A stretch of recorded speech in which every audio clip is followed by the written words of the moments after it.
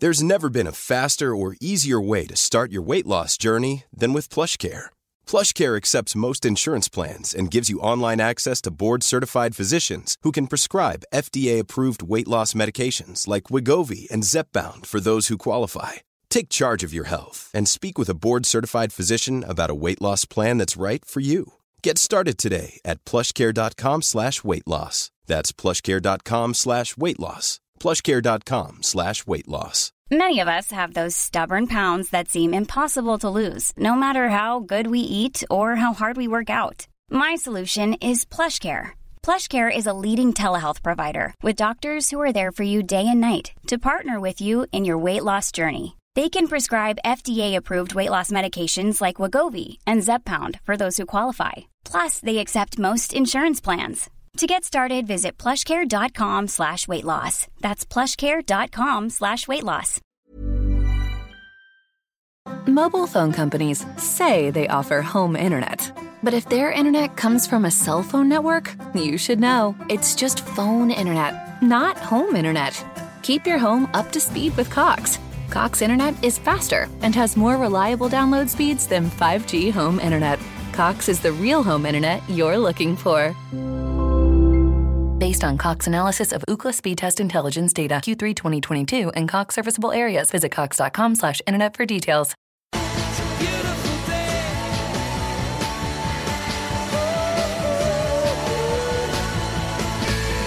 Hello listeners, and welcome back to yet again another episode of the Beautiful Game podcast.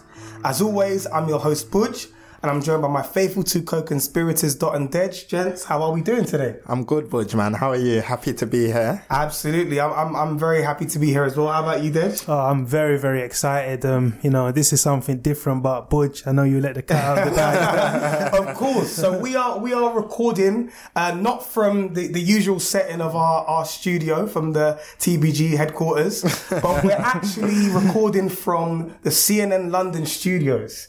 And we are in some very, very good company. We have a very well-esteemed guest amongst us. The main man. Honestly, this gentleman doesn't really need an introduction. Yeah, he doesn't. But he has, been working for the Mirror for 20 years. We've seen him make appearances on Sunday Supplement, on TalkSport. He's also done some work for Fox Sports and CNN as well. So we welcome Darren Lewis to the platform. Welcome. It's a pleasure. Never had a round of applause before. No, Darren, it's a pleasure to have you on. I remember as a kid growing up, my dad used to leave 40p on the table and say, you know what, Deji, go and get this newspaper. I need to hear what Darren Lewis has got to say. So this was one on his bucket list, and I know when he listens to this back, he's going to be very, very happy to listen to you. What's interesting is, like, when we were in school, I would call Dej in the morning, and he would be like, I'm just on my way to the shop. I'm like, my dad wants to read that. So yeah, this is a massive one for us. Massive one for the platform. Thank you. Yeah, thank so you very before much. we kick things off, we just wanted to say thank you, Darren, for making the time for us to be able to do this. It really is absolute pleasure. Yeah, we really do appreciate it.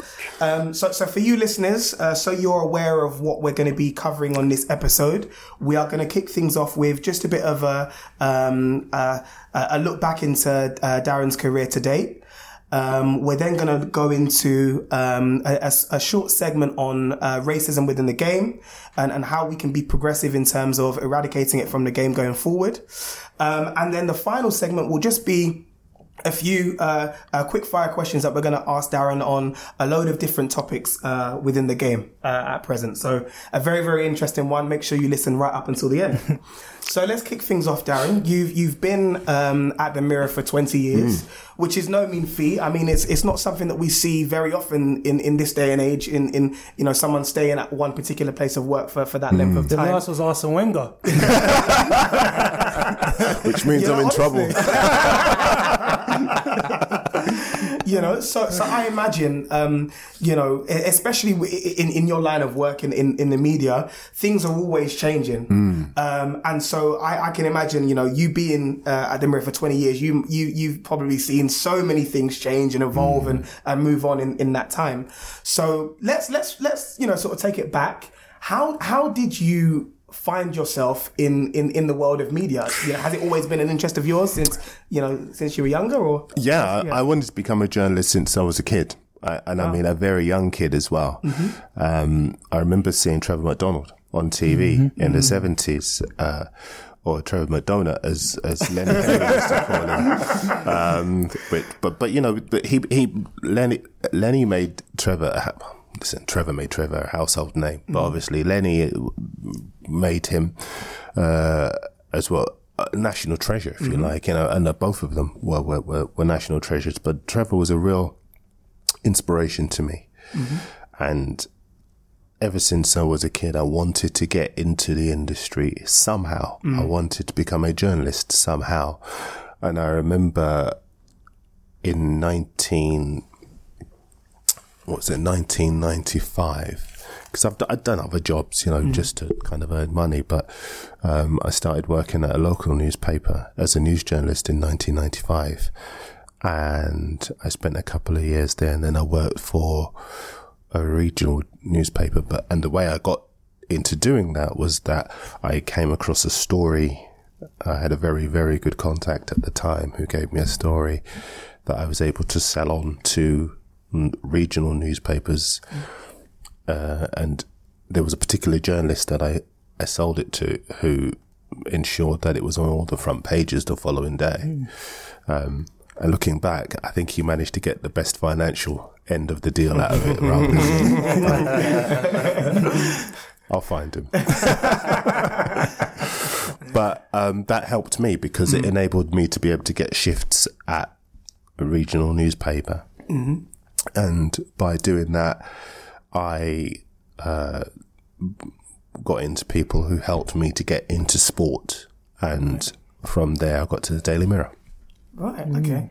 And so at school, did the subjects that you chose to study all sort of revolve around journalism? Were you always good at English, say, or history? I was good at English. I used to love writing, and just on a slightly serious note, I used to remember I went to school in Hackney in East London, and I would come from school and I used to go to Hackney Central Library. I used to get off the bus outside the town hall, cross the road, go to Hackney Central Library and get my books, or go home, and just get into the books when I was at home.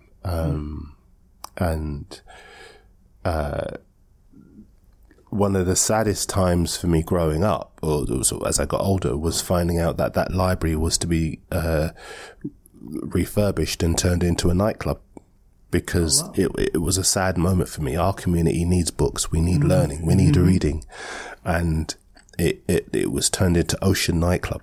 And I'm sure loads of people had many a good night there, but we needed a focal point in our community for our kids to learn. And so that was a very sad moment for me, but certainly from where I was concerned, I benefited hugely from reading, and it's what I give advice to people now. If you want to get into journalism, read, give yourself reference point, read, write, give yourself the practice of being having a wide vocabulary, and that's what that enabled me to do. And then I eventually ended up being in a position where I was able to, I took you guys call them GCSEs. At that time they were known as something different. Well, they were called CSEs, right. And then you had GCE O-levels. Right. Yeah. Okay. And so you took your CSEs first and then the O-levels after. I never thought I'd be old enough to be But basically, I took the CSEs early, a year early. Right. Because I loved writing and I used to write. And then I took the O-levels after that. And so, yeah, the subjects all were very helpful in terms of what I wanted to do. And so you're born and bred Hackney then? Born and bred Hackney. Absolutely. I've still got family who live in Hackney now. Right, okay. And Hackney is a very different place. It's interesting. Hackney is I don't know if you guys all South London, aren't you? South London, yeah. Okay. So I called North London north of the Thames, across the river. But of course, technically speaking, some would argue I'm East London. So. I would say East, And it's funny, you say about expanding your vocab, and it's like when I read any of your pieces or when I hear you on the TV, I always learn a new word. It's true. I mean, when you speak, when we see you on different platforms like TalkSport, you speak with such diction. Your vocabulary is very, very extensive. We always learn. So. Whereas the worst thing for me, loads of people say you're too quiet. Everyone say you whisper all the time. You know, but that's what I'm seeing from the feed. I had a random question to ask you, Darren. So you obviously mentioned that you've been reading for a long time. This is just like a curveball. What would you say your 3 favourite books are that you've read? Oh gosh. Oh my word. Or is the list a bit too long? Have you got too many? Well, no. I liked Long Walk to Freedom. I like sports books, if I'm honest. Okay. So you read a lot of autobiographies and that? Yeah, I read a lot of autobiography, random ones as well. I liked Behind the White Ball, which is Jimmy White's autobiography, the snooker player. I liked that a lot because that was the story of a guy who never won the world championship. He was a very, very naturally gifted, talented player, but he told of all the times where he did things the way he shouldn't do them rather than the way he should. And all of his life behind the scenes as well. It was a really entertaining book. I liked Kieran Fallon's autobiography, because again, he was a guy very introverted. He had lots of ups, lots of downs, very talented in the saddle. And obviously these are moving into different sports, but I like the story of people who've worked hard to get to where they were, but I also like inspirational stories as well. Yeah, of course. And also because they're the first 3 I could think of. There's obviously news now that Arsene Wenger's book's going to be coming out at some point next year, and I always mention that as soon as I heard that book was coming out, I'd always take some time off work to make sure I could really just get stuck into it. Because there's so much that is still left unanswered. So many questions that Arsenal fans, me being an Arsenal fan, of course, we have so many questions that we want answered, and I imagine I speak for loads of Arsenal fans who say, that book is going to be, I think it'll be an amazing book. And I think, listen, as we know with a lot of these people, as they get older and they realise, I've got nothing to lose, I might as well be honest and open about what I want to say. And I think that's a big part of the reason why Wenger will be fairly open. And it's quite interesting to see now, when Unai Emery first took over, loads of people were saying, great. And I think they loved him because he wasn't Wenger rather than because of what. I kind of, I'm in two minds because I did feel on the one hand underwhelmed, but on the other hand, I did think, well, you are in the Europa League and you've got a guy who was a Europa League manager. He's won it a number of times with Sevilla. So maybe he would be a good fit. But I look at the team now and I don't see that he's actually improved the team. And I would say my biggest thing, certainly this season about Arsenal, is that I know Nicolas Pepe scored 2 bangers the other day. I'm allowed to say bangers. I'm not that old. But Arsenal didn't need him. Arsenal needed a commanding central midfielder or a commanding centre half, because when you look at the goals they conceded last season, 51 goals they conceded last season, that tells you that they haven't got enough organisation at the back, or they don't have enough protection in midfield for that back. Guendouzi's going to be a fantastic player, but where is your Kante? Where is your Fernandinho? I know Fernandinho's playing at centre half for City. Isn't Torreira meant to be that figure, but Emery doesn't seem to fancy him. Exactly, and that's what is so amazing, because I think AC Milan wanted to sign him earlier this year, and Arsenal didn't allow him to leave. So if you're not going to play him, why not let him go to AC Milan? So that's my big problem, and that's why Arsenal are so easy to play against. Not as a criticism of the club itself, but I just think you look at the Arsenal team and you see a team where other teams can dominate in that midfield area or take advantage of the lack of organisation at set pieces. Lys Mousset is a decent player, but he was completely unmarked in the 6-yard box to score the other day. It's not right. That's not the kind of organisation. Continue to rear their ugly head with Arsenal. We see it time again. And that's why you look at, I think there are some stats suggesting that his record's no better than Arsene Wenger's without the trophies at Arsenal. And I think that Emery's got a problem, because I think in the short term, unless he can start to improve the team this season, because let's not kid ourselves, every season around about November, you guys go through a difficult run. And I just wonder if that Sheffield United defeat is the start of that difficult run, where you might get 1 or 2 wins in that period, but you'll start to go out of competitions and the lack of confidence will set in. As I say, Pepe, decent player, you need time, he'll get better. But if you've got £76 million to spend and you've conceded as many goals as you did last season, you really do need to be looking at your midfield and your defence, because they're the areas where you've been let down. You look at the 2 strikers, Lacazette and Aubameyang, they scored 50 goals between them last season. You didn't need another striker. Yeah, but Darren, the argument is they have strengthened the defence. They brought on Kieran Tierney, they brought in Saliba, David Luiz. Saliba can't play this season. Yeah, I know.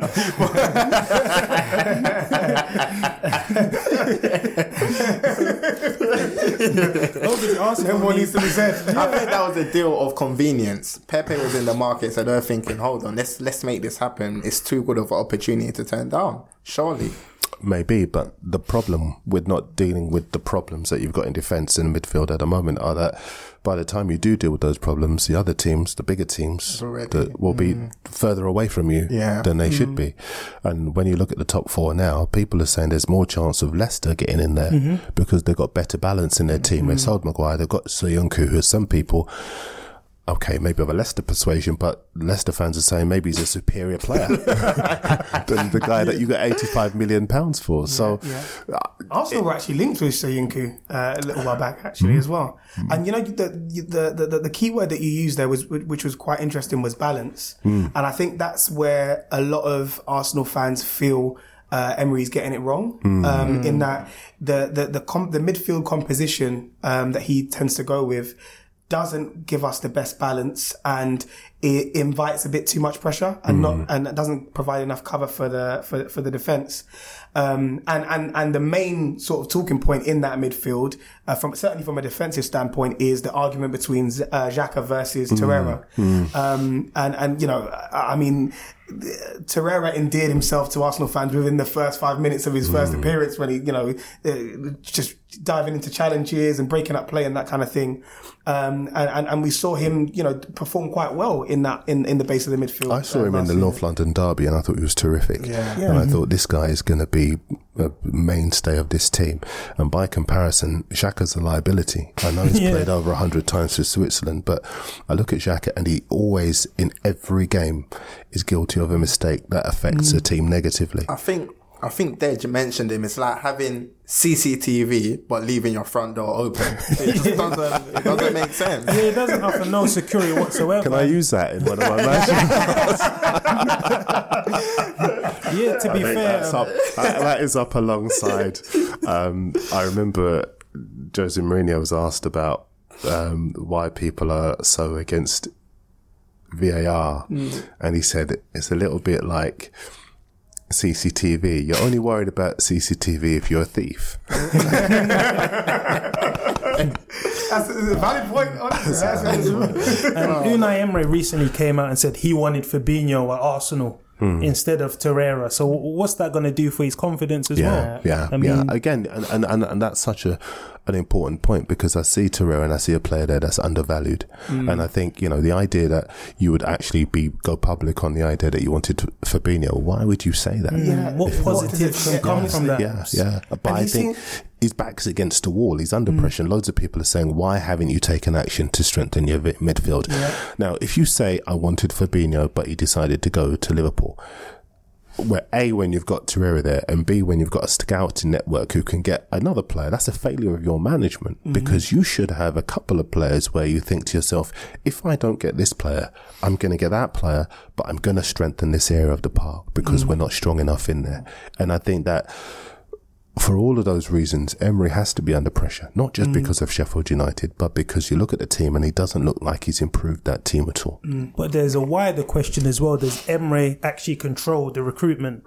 Because I was under the illusion that it's a board level decision to make the signings, and Emre's job is to just coach the players. You're absolutely right about that. But as I say, it's still a failure because a lot of teams now, it's more of a collaborative decision. Yeah. So it's the chief scout, the director of football, the manager, the chairman, everyone comes together and they all agree on certain signings that they're going to target and certain areas that they're going to improve. Well, you can't tell me that all those people didn't come together and look at the goals that they conceded, the lack of presence in the midfield, the issues that they've had being dominated by supposedly inferior teams at inferior clubs, and think to themselves, I know, we'll get a striker instead.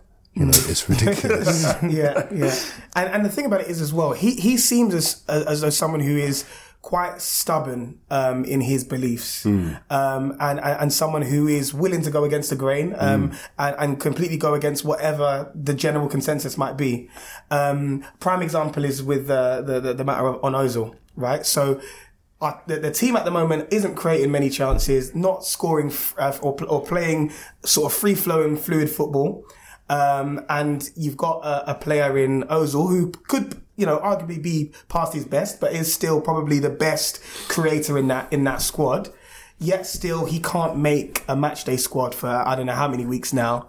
And you've got disillusioned fans who are chanting for Ozil to be included, and every opportunity when he's interviewed and he's asked a question on Ozil, he always refuses to comment on it. And the whole idea of him being so stubborn with his approach doesn't really make so much sense in terms of the playing style, because there is no playing style. So you're being stubborn and you're sticking to your principles, and so many people feel and believe that you don't actually have a footballing principle to be stubborn with. You see, on the one hand, I think you're absolutely right. I look at when he was at PSG and he wanted to play a 4-2-3-1, and the players put pressure on him to go back to a 4-3-3 because they got the best out of the senior players.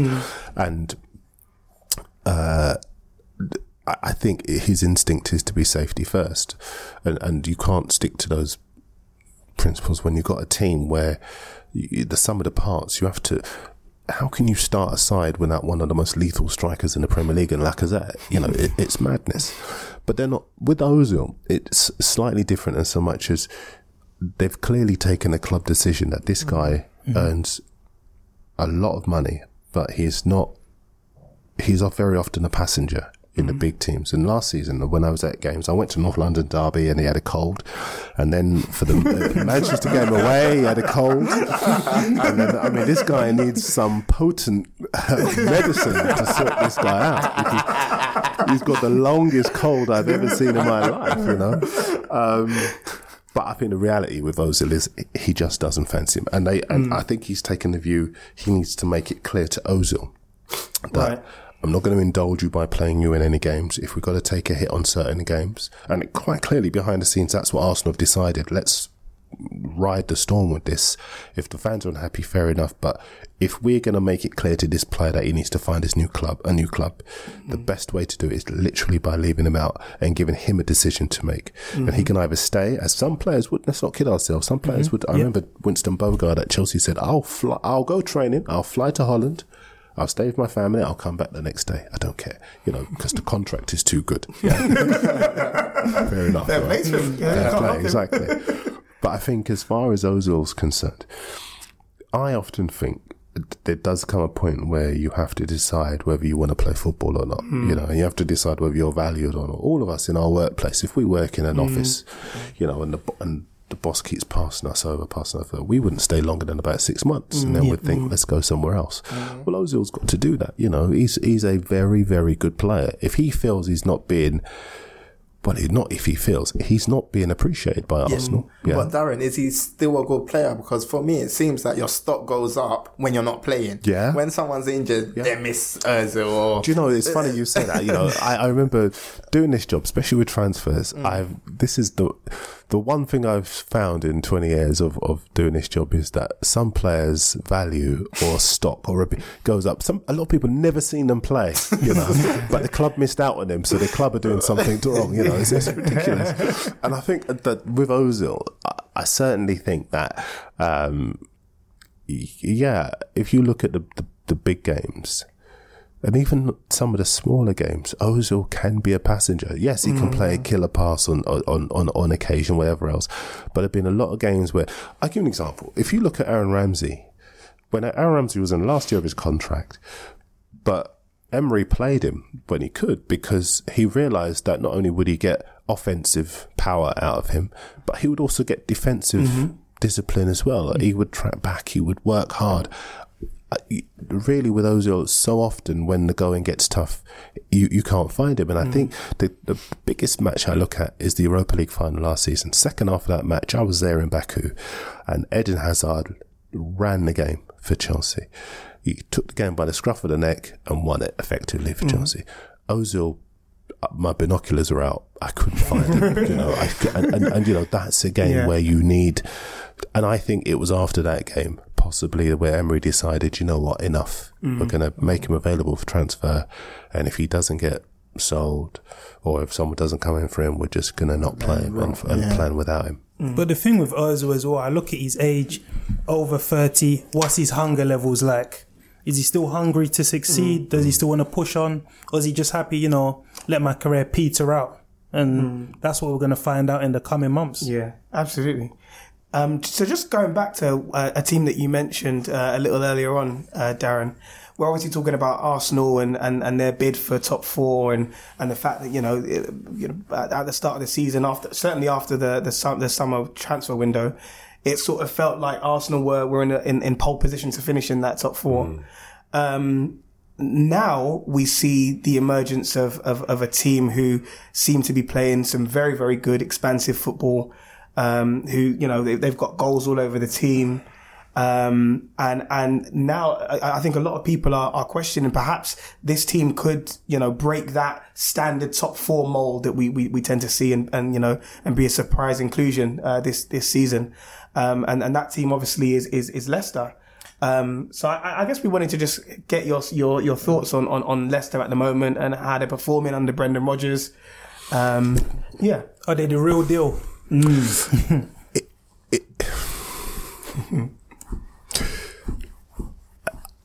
It's hard. I still think it's hard to tell this early, because I can make a judgment on Arsenal, because historically with Arsenal, they start okay, and then around about autumn they lose their way, and they've done that most seasons, and even in. The reason why they've stayed outside of the Champions League places is exactly that. They tend to lose their way. They don't solve the problems they've got defensively. As you rightly pointed out, they did buy Kieran Tierney. Saliba is not available to them this season. But I think what they didn't bring in the summer transfer window is leadership, and anybody could have told you that Luiz is not the answer. Chelsea have got rid of Luiz and they're a better team defensively. And that tells you everything. Fikayo Tomori's won nothing. Luiz has won pretty much a lot, and yet Luiz is just somebody that you watch through your fingers most times. And I think as far as Leicester are concerned, when they won the league, and it was a big surprise, but they took advantage of the fact that a lot of teams were in transition. And I think that their chances of getting into the top four now rest on a lot of teams being in transition again. And if you think about, Arsenal haven't solved their defensive problems. Chelsea have got a young team who are on a fantastic roll, but can they keep that going? You could argue that they might do, given that they've got Kanté to come back, Pedro to come back.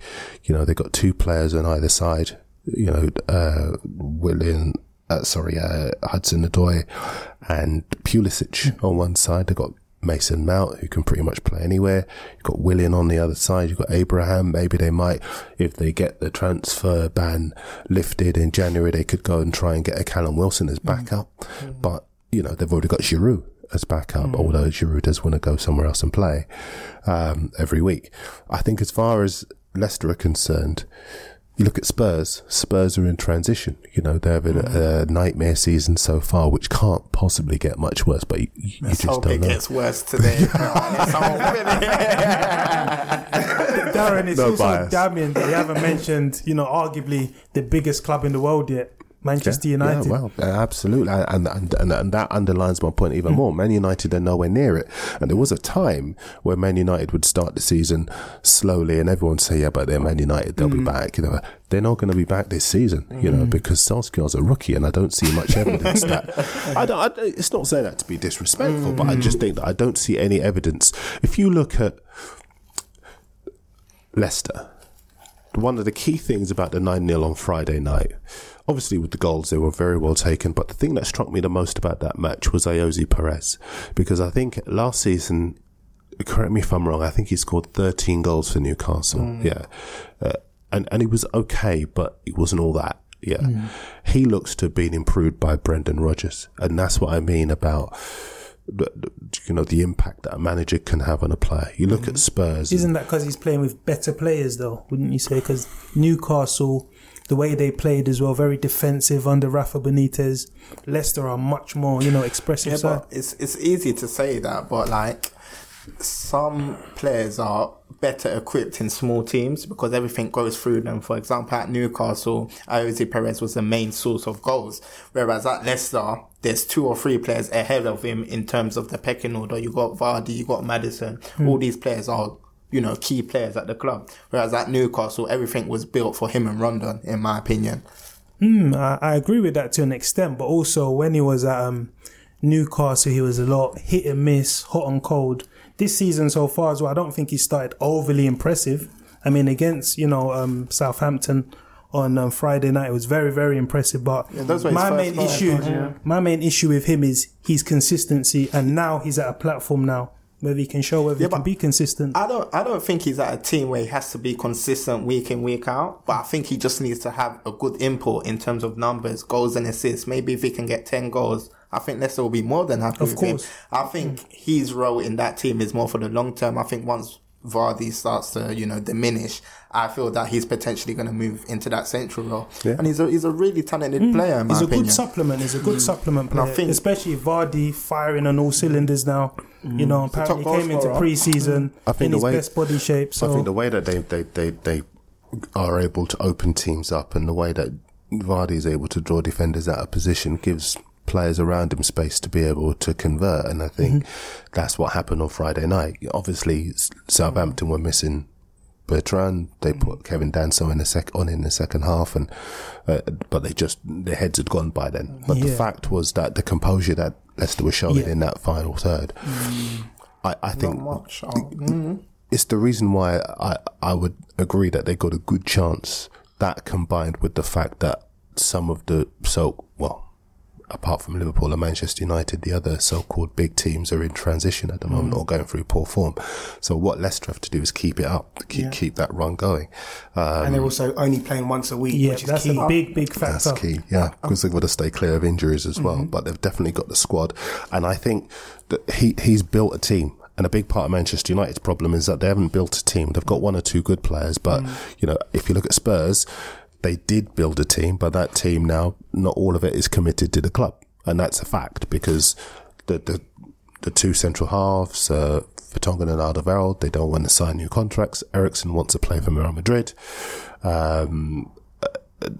Wanyama, he can't get into the team anymore and he wants to go either to Turkey or wherever he can get regular first team football.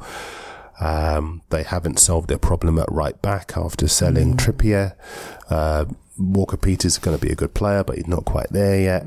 Foyth is a centre half who's going to be playing at right back.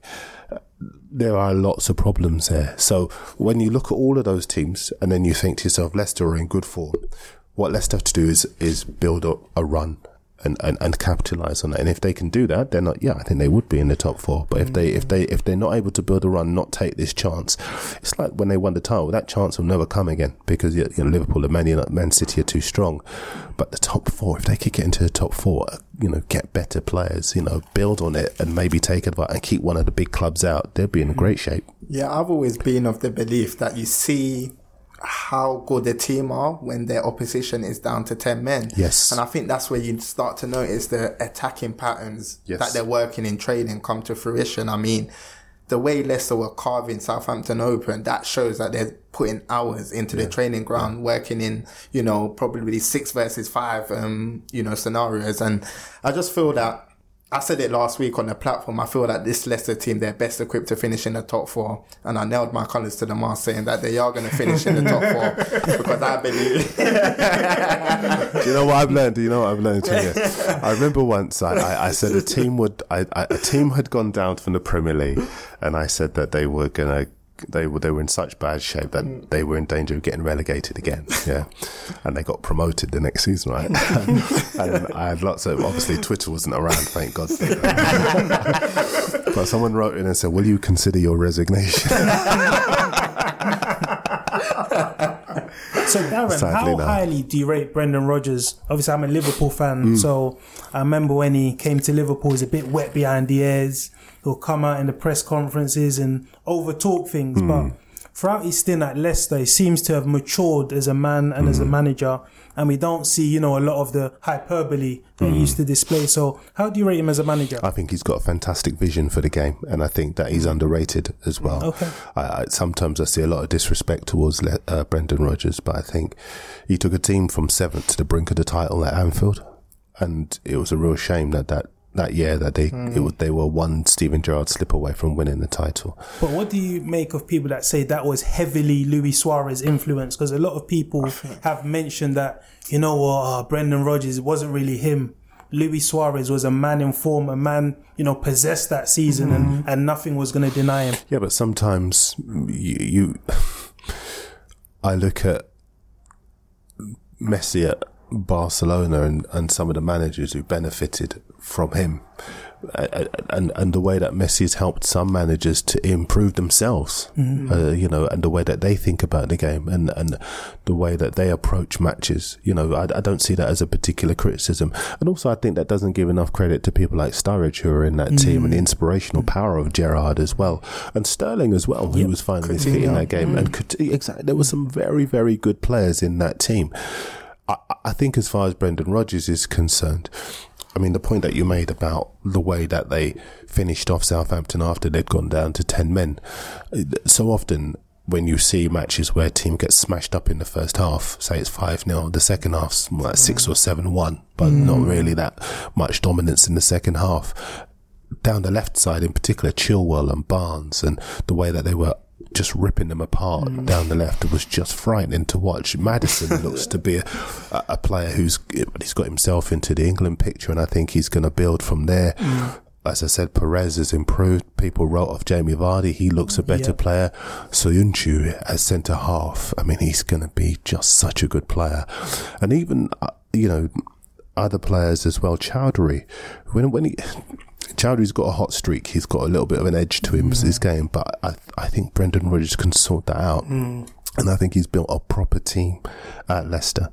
And I don't just get carried away by the 9-0, because I still think that's just one game, one result, and it will still be hard to get into the top 4, you know, because I think Chelsea will get in there. I really do think Chelsea will get in there. And I think Spurs, if they can get their rebuild going in the second half and get a couple of players out and get players in, I think they're still live contenders for a second top 4 finish as well. So it'll be tough for Leicester, but I think they've got a very good chance. I think, Darren, just quickly before we move on from Leicester, I think just to buttress your point on Leicester, I think the director of football, John Rudkin, needs to have a huge, you know, shout out. Susan Whelan as well, yeah. They've been doing, you know, marvellous work over the last 2 years. I mean, some of Leicester's recruitment, imagine that was at Man United. Where would Man United be now? I mean, Tielemans.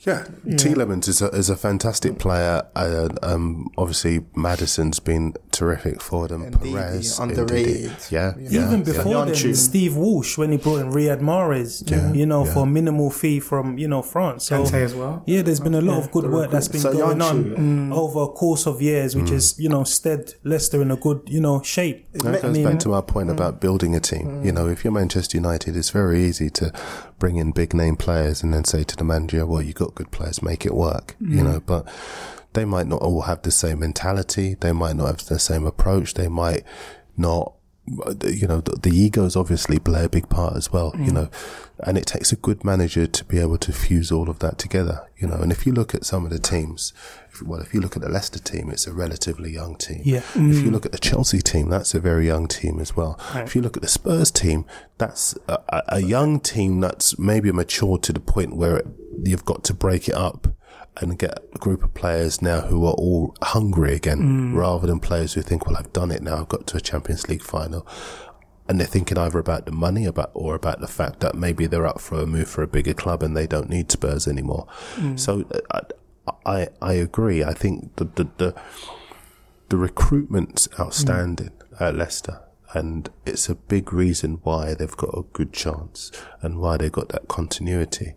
And if you look at clubs like Liverpool and City's recruitment's been outstanding for a long time. I remember a friend of mine when City bought Edison for £25 million, he was joking to me that they must have thought he was a striker because well,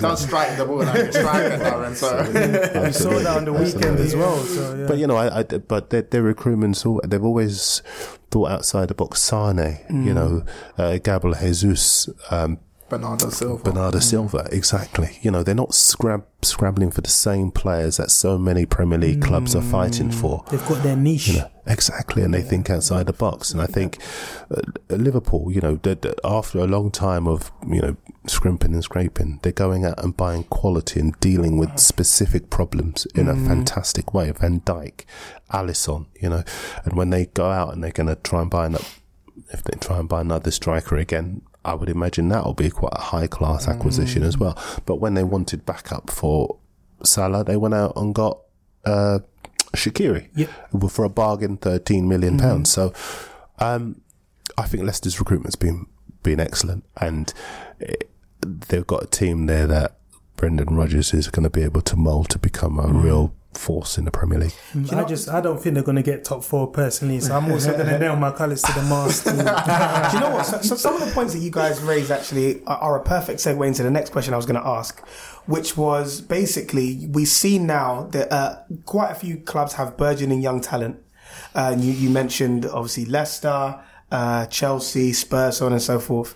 What I wanted to ask you all essentially is, which team do you feel has the best prospects in terms of young players? Which crop of young players excite you the most at these different teams? We mentioned Leicester, for example. You've got Ben Chilwell, you've got Wilfred Ndidi, you've got Yuri Tielemans, Harvey Barnes. At Chelsea, for example, you have Fikayo Tomori, you have Christian Pulisic, Mason Mount, Tammy Abraham, Reece James as well, who's coming through. At Arsenal, you have Bukayo Saka, you have Callum Willock, Joe Willock, Smith Rowe, Joe Willock, Emil Smith Rowe. You've got Guendouzi, of course. Liverpool have Ryan Brewster, Curtis Jones, even Trent. People forget that he's a youngster. Joe Gomez. It's an interesting one, but if I was just to kick it off, I would say Chelsea. I think they've got a lot of players that can go on to, reach lofty heights. Is that partly influenced by the fact that a load of their young players are maybe further in their the process of development, in that they're playing regularly week in, week out and performing now, or is it just... I think talent. Hudson-Odoi, I remember when he was 15 years of age, someone that I respect well in the game said that this boy is going right to the top. Mason Mount, obviously he's benefiting from the season at Derby, where his form sort of fluctuated, but this season he's been very, very consistent. Last season we had Tammy Abraham, he was at Aston Villa. It was dovetailing well with, Conor Hourihane and Jack Grealish. So I think they've benefited from seasons, on loan. And now we're seeing that they are, bona fide Premier League players. Another one, Reece James. I remember him at Wigan last season, running up and down that line. So I think Chelsea, you would have to say they've got quantity. Yeah. And plus, I would say that... all across the pitch as well, isn't it, really? I would say they've benefited from this, transfer ban. Because I think there's been like a lost generation of potential, Chelsea stars. And now they've been forced into a situation. I remember Josh McCracken. He was touted for big things and obviously he didn't get his opportunities. But now because of the situation they're in, they're getting these opportunities. So I would say Chelsea. Okay. To be honest, I don't think Chelsea have stumbled across this situation. I think if they were given the job to Lampard, I think he always would have played the youth regardless of the transfer ban. Maybe he would have assured a few positions and got experience in. But would he have got the job if they didn't get the transfer ban? That's what I'm saying. I don't think so personally. But I remember someone saying, I can't recall who, but they were saying that like this Chelsea academy reminds them kind of like La Masia of Barcelona, where you're going to have potentially the majority of the English team coming from Chelsea. When you look at the future, you've got, as you mentioned, Reece James, you've got Callum Hudson-Odoi, you've got Mason Mount, you've got Tomori. So if these guys are continually playing football week in, week out, eventually that Chelsea imprint will go into the England squad. And we saw similar with Barcelona, you know, when we were watching arguably the greatest team in my generation, the Spain national team, you know, conquer the world and conquer Europe. I feel that this Chelsea team, I know it's a bit fast to jump the gun, but they've got talent there in abundance, in my opinion. Yeah, I would agree with that. I think, it's high praise to compare them to La Masia, because La Masia produced some of the best play literally in Europe and the world. But I certainly agree with the general point that you're making, which is that I would have to say Chelsea, because for a long time they've been youth champions, FA level, league level, whatever it is. But they've gone that step further now, and I actually agree with you. I don't think Lampard would have got the job if they didn't have the transfer ban. I think they'd have gone for a higher caliber manager, and they'd be in the same situation that they've been in for many, many years, which is that they've got high caliber players, but they've got talented young players who are on loan at championship clubs and getting disillusioned and not doing too much. And I don't think Mason Mount would have got into, for example, the first team. Even Tammy Abraham at the start of the season, you might remember the most unrepresentative 4-0 defeat to Manchester United you'll ever see. Because if Abraham scores in that match, he hits the post, if you remember. It's a completely different game. And I think Chelsea's young players now look as though, as you say, they could all be England regulars in the not too distant future. Yesterday, Fikayo Tomori pulled off a tackle on Jay Rodriguez, which was just outstanding. Fantastic. You know, the ground he makes up, the timing of the tackle, that tells you that this is a player who is just going to be fantastic for Chelsea. And I think the other players that you mentioned at the other clubs have all got big futures. But I think as far as Chelsea are concerned, right now they've got such a good crop and they get so much confidence from the manager. Pulisic is a big one for me, because I last season, Chelsea invited a few of us journalists to go to Stamford Bridge to sit down with him, and they wanted to do an interview with him and to kind of manage expectations. They knew that Hazard would be leaving, and they didn't want people to see Pulisic as the next Eden Hazard. Okay. But I saw him in pre-season and he looked terrific. And I was really surprised at the start of the season when he didn't play. But I now understand that he'd gone to the CONCACAF Gold Cup. They got to the final. He'd had a week's break. He actually went straight from there to join Chelsea in Austria. And I covered a game out in Austria. And he'd not had long enough to rest. So Lampard has wanted him to rest. But the way he took the goals yesterday says to me that he is going to be in that team. He is going to give him some serious competition. And weirdly enough, he was the best player for America anyway. He was by a mile. But I think he's going to be even better for fighting to get into that team. So if you're talking about a collection of young players, and you do have to respect Liverpool and Arsenal and all the other clubs that you mentioned, but Chelsea's collection of players right now, they're playing regular first team football. They're winning. They're on a winning streak of 7 games in a row, 6 games in a row away from home, I think it is. They're in and they all look quality. And so I would go with yourself, David, and say Chelsea. And did you say Chelsea as well? Yeah. Okay. You have to give credit to, Frank Lampard as well. He's cultivated, an ambience within that squad, which makes it acceptable for the players to express themselves. You played. What is that ambience? How do you do that? I think, obviously, winning breeds success. So it generally comes from, believing in your manager. If you know you've got a manager that, I'll run through a brick wall, that obviously breeds confidence. You want to come into training every day. And when you look at the Chelsea players, particularly the young ones, there's like a collective.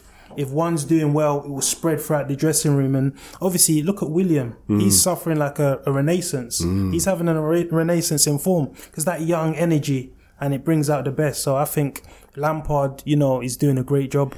Even just to, buttress on Deji's point, even like the goal yesterday, Pulisic's first goal, do you see the players? They were so happy for him. There's an ambience, there's a great, positivity that's been built within the camp, which is always going to, generate good performances. And also Pulisic was one, you could hear murmurs in the press of discontent. I'm not getting opportunities. When he went on international break, he was talking to the local media, and he's come back and he scored a hat-trick. That's how to, wear the shirt. That's how to earn the shirt, by putting in devastating performances. And that can only be good for the squad, because if everyone's performing, you know that when you get into that starting 11, you have to perform, or someone else is going to take your position. Yeah, I agree. I mean, I think the thing about Lampard is that it's fascinating for us as journalists, because he's a new manager, and it's one thing being a manager, and it's another thing being a manager of Chelsea, where there's a lot of pressure, and pressure to perform, pressure to stay in the top 4,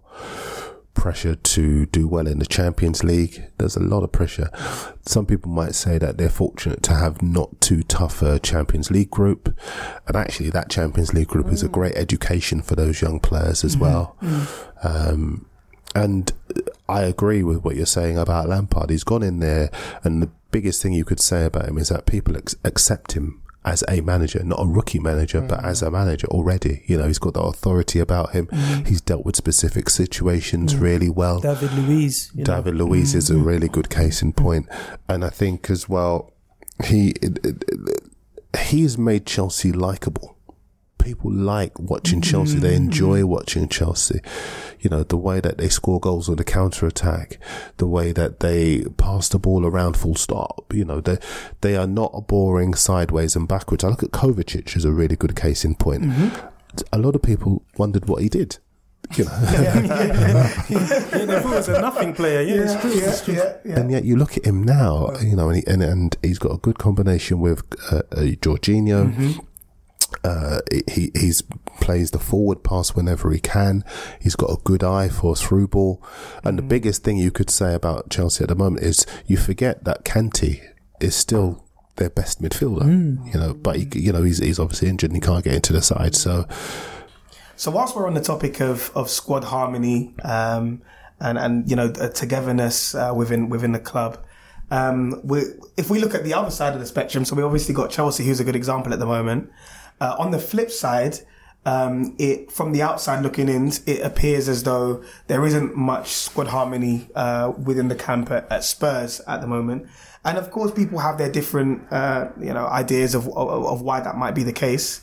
But you mentioned already earlier on, Darren, that it would appear that it can't get much worse for Spurs. I love how you laugh every time you talk about it being really bad for Spurs. I guess what I wanted to ask first and foremost, Darren, is do you feel that Poch will be Spurs manager come the end of the season? Yes, I do. And there's two key reasons for that. I think they're still committed to Pochettino. He's built up a lot of credit at Tottenham. And I think he wants the chance to do the overhaul and get to the next phase. He's persuaded two very good players to come to the club in Ndombele and Lo Celso. And I think they'll be important players for the club going forward. And the other reason is I don't think he would go to Real Madrid, because I think Real Madrid have got a lot of senior, powerful players at the team, and Pochettino likes to work with young players. Starting this rebuild, he's already brought down the average age with those two players, and I think he'll bring more in to replace the players that are obviously going to leave. I think as far as Manchester United are concerned, you could argue that they do have good young players at the club. But I think that Man United are committed to Solskjaer for better or for worse. And I think they'll stay with him. Wow. I do. Yeah, their problems are far deeper than Ole Gunnar Solskjaer. Yeah. It's a structural issue. I mean, we mentioned, Manchester City and Liverpool, they have perfect sporting structures behind the manager. Whereas when you look at Man United, it's Ed Woodward and the manager. They need to, fill the void. I don't know whether it's, Van der Sar, getting Van der Sar from Ajax and getting football people in and around to support Ole. Yeah, but surely you must see some sort of, tangible reward from, Ole's management. And when I look at this Man United team, it's like I'm repeating myself every single week. The same problems rear their ugly head. I mean, what players have improved? For me, no one. Yeah, but the thing about Ole as well, we can't say he's just been given the job. They gave him the job because he had a great run in form. So obviously he's shown that he's got something to him. What, a bounce effect? I can have a bounce effect. I can go into a team and say, no, not really. They were playing in a great... Come on. When we think about it, let's look at the squad.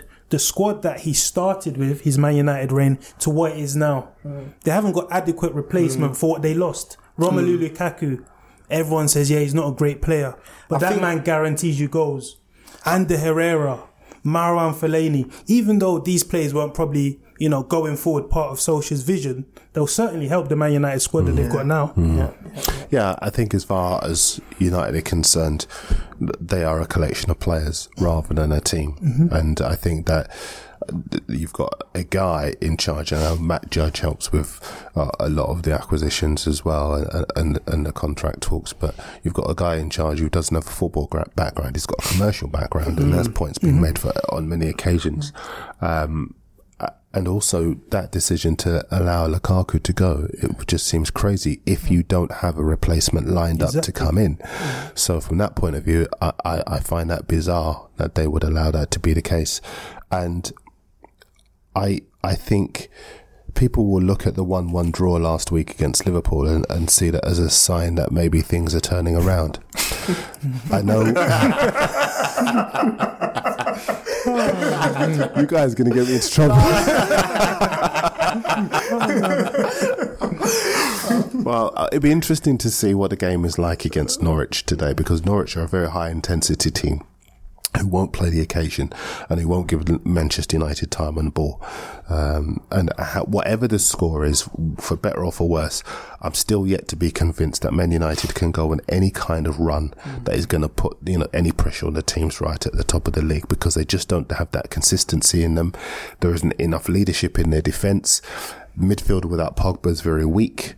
And I think, listen, there is quality in attack, but I don't know that Solskjaer knows how to get the best out of that quality. And that's the big problem. I think it's on him rather than on the individuals. I say the individuals rather than the team, because I don't see them to be a team yet. And I think maybe a better manager could get more out of them, which fascinates me as to why they are so committed to Solskjaer. Yeah, I don't think the board want to seem like they've got egg on their face, but just to go back to your point, like I was, I think it was on Twitter, I saw a quote and it was like, we've missed Anthony Martial. It was like, some of the times we think, how are we going to break down a low block? Just give the ball to Anthony. And to me, that doesn't, fill me with much confidence. That just seems that there's no real attacking impotence in training. When I look at Brendan, for example, I see a philosophy. I see a style of play. I see how they're trying to make triangles on the wings to try and break down opponents. But when I'm watching Man United, it's like counter-attack or bust.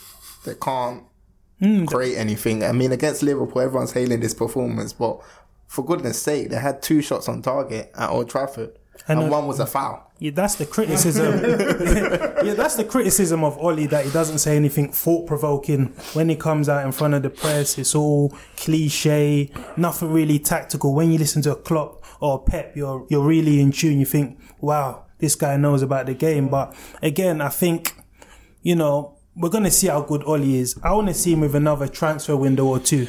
Then you'll be able to... Darren, you don't see him convinced. Well, no, because I just think that...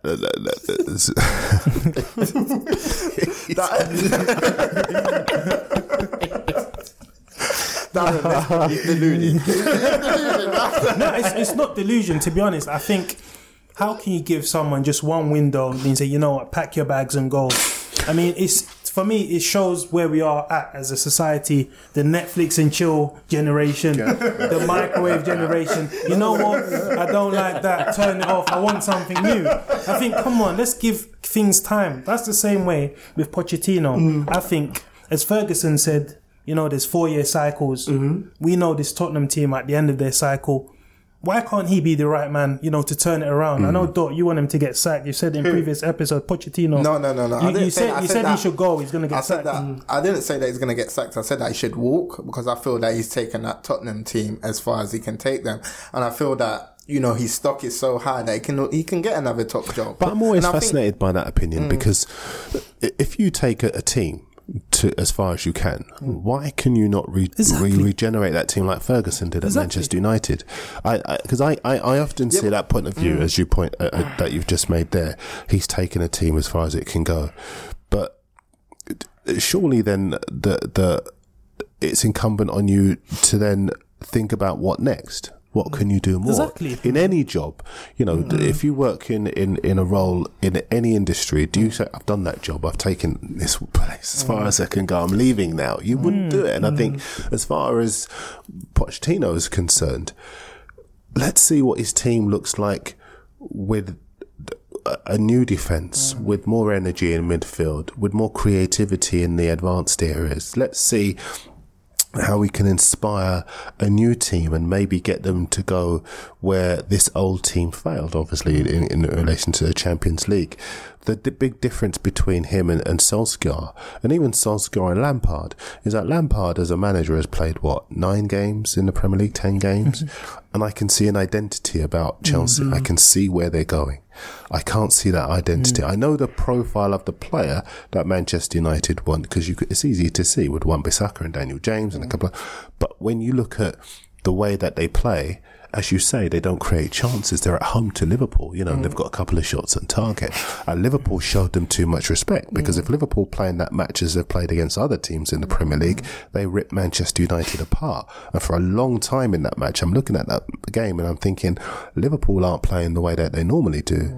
So that's the reason why I look at Solskjaer and I don't see a manager who I do see a manager that I'm fascinated by, because if he were not a former player and he'd managed Mulder and Cardiff as his credentials for taking over, he'd never get that job. Let's remember, he took Cardiff down as well. Exactly. It's the same with Lampard as well, though. If you don't get an opportunity, you don't know. But I feel that, just to go back on that point, that you're a product of your environment. And for me, Pochettino, he's not loyal to Tottenham, in my opinion. I feel that he's looking for an opportunity to take an escape route. We saw him flirt with Man United last season, so I feel that that will rub off on players, and some of the players are not happy.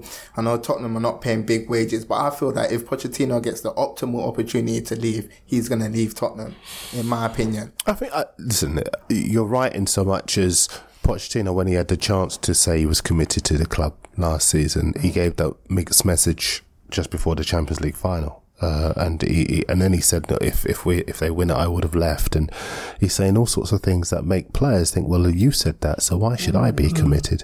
And that's a fair point to make. He has signed a new long-term contract, so even if he were to leave, he'd either be walking away from a lot of money, or the club that wants to take him would have to pay a huge amount of money to Spurs in compensation. But the point is that the reason for Spurs being where they are at the moment is that they've got a lot of players who are just not committed anymore. And you can say, I am committed and I am giving 100%. Commitment is signing the contract, you know. And to be fair to those players, very often when a player wants to leave a football club,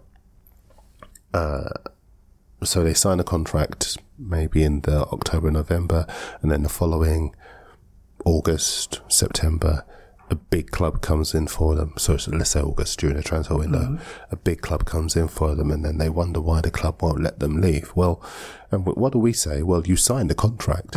you know, if you sign the contract, you can't be, the club shows commitment and loyalty to you. You can't turn around and then say, well, they're keeping me against my will. They've agreed to pay you a huge sum of money in advance, you know, higher than what you would been earning before.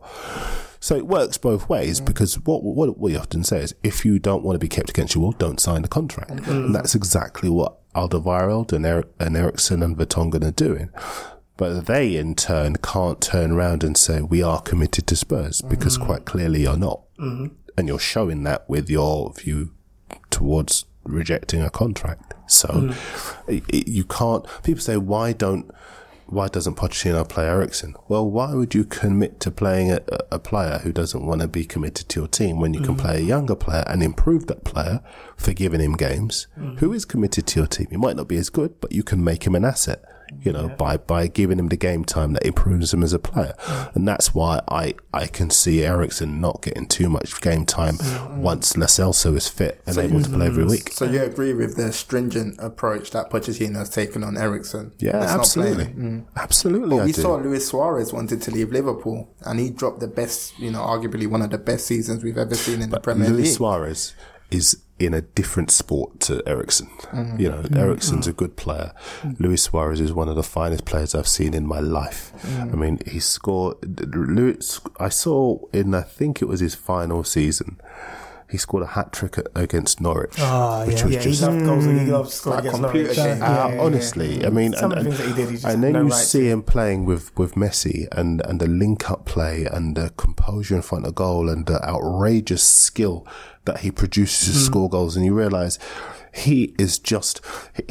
when you say he agreed to leave it was his final season and then he wanted to go, Ronaldo in his final season was outstanding. These are guys on a different level. Eriksen, in a Champions League match, when Tottenham were crying out for somebody to take the game by the scruff of the neck, they're only one goal down. You need someone to take the game by the scruff of the neck, like Hazard did. Do you remember Hazard in the Europa League? Yeah. Eriksen couldn't do it. So he's a good player, but is he an outstanding player? Not really. So if he's not going to commit himself to the club, you're not really losing that much by not playing him. And in the short term, you might feel a bit of a sting when you can do with his experience in big Premier League matches. But what you're doing is you're insulating yourself by saying to someone else, well, he won't commit to us. You play. We're committed to you. You've signed for however many years. You play. And you have centre stage and you become a better player and you commit yourself to us. So I can see why he's doing that. And also with Tottenham as well, people forget that they've made 3 or 4 signings. I know Clark's gone back to Leeds on loan. Only one of them have featured prominently, in Ndombele. So Ryan Sessegnon, he's meant to be a top young player. Danny Rose, he looks like, he's coming to not the end, but his peak may have gone, let's say that, with his last few performances that he's dropped in. So I think people also forget that Tottenham have signed players, but they're not available for one reason or another. Yeah. And these are players that are meant to, aid that transition. Yeah, I think so. I mean, Foyth is now back available playing on that right back. And, people who play right backs tell me that if you're a centre-half playing at right back, it's very, very difficult to play that position because there's a completely different skill set. So I have to bow to their greater knowledge, sort of like ex-pros and whatever else. But I still think that I look at Spurs and I see that they're trying to rebuild. And as you say, we're in a very impatient society at the moment who want to see things straight away, and we don't look at the bigger picture. But I think that they're calm enough at Spurs to look at the bigger picture and realise that once they continue with this rebuild, they get players out, they get the players they want in, suddenly the ship will be steadier again. The key question I have though, whilst we're sort of pivoting between United and Spurs, and I guess the question sort of reigns true for both of them, in that, are those managers both going to be backed in the market in the way that they need to? So we speak about Spurs now at the moment in replacing certain players. If Eriksen, Vertonghen, Alderweireld are gonna leave, will they be backed in the transfer window just to replace those players, or will Poch be backed enough to? Because I mean, even if those players had decide to stay, I still feel that there is more investment that's needed for Spurs and they still need to bring in more players. So is it going to be investment just to replace what's leaving, or will it be enough investment to go that step further? And the same is the case for United. Will Solskjaer be given enough investment to address all of the key issues that need to be addressed?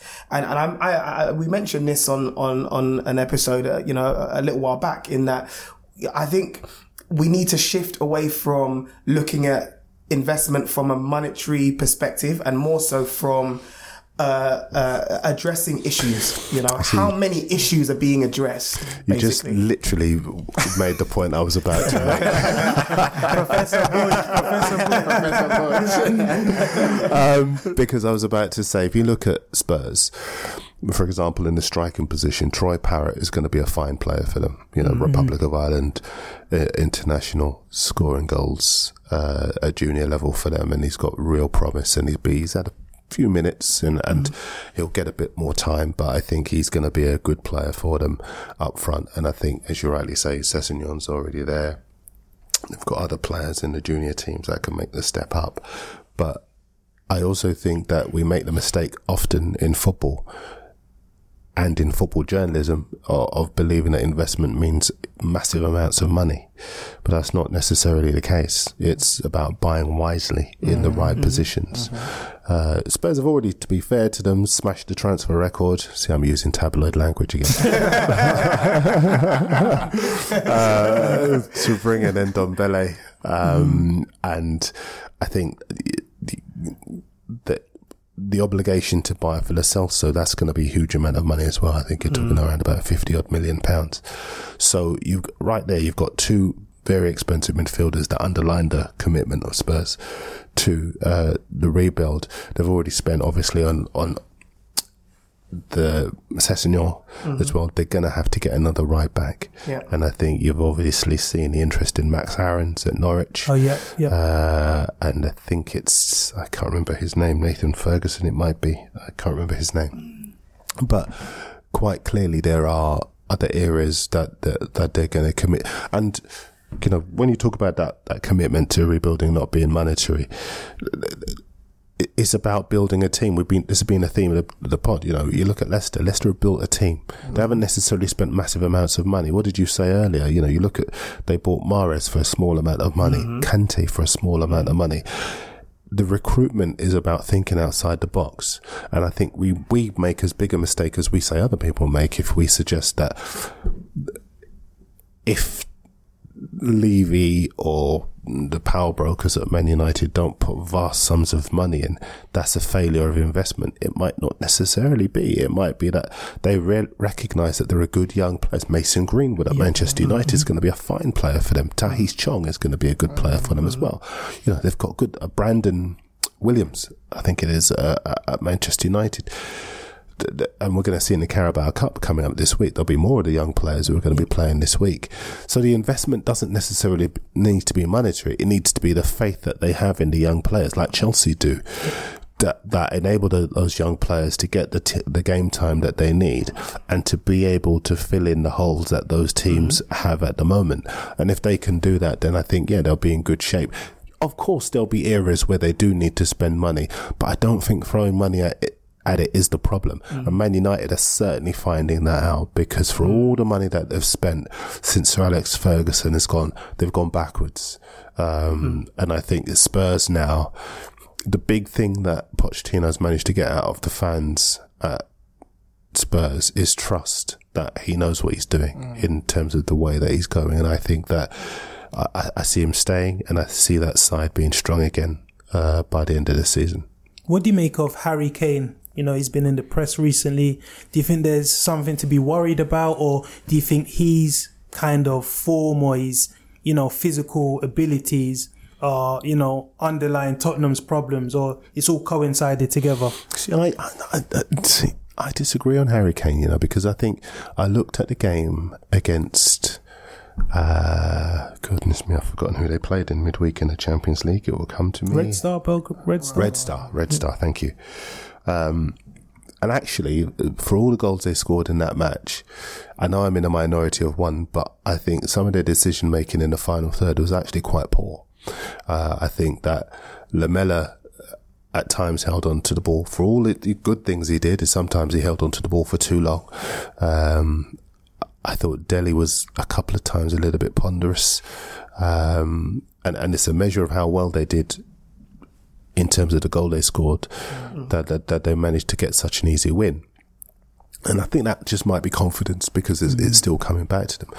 But Kane stood out in that match because some of Kane's passing was just outstanding. Some of the vision in his passing was just brilliant, and it reminded me of when he played in a slightly deeper role for England against Spain, in Spain, and Rashford and Sterling were ripping them up, and he was just spraying the ball around. And I think that shows more that he's got to his game rather than just a composure in front of goal.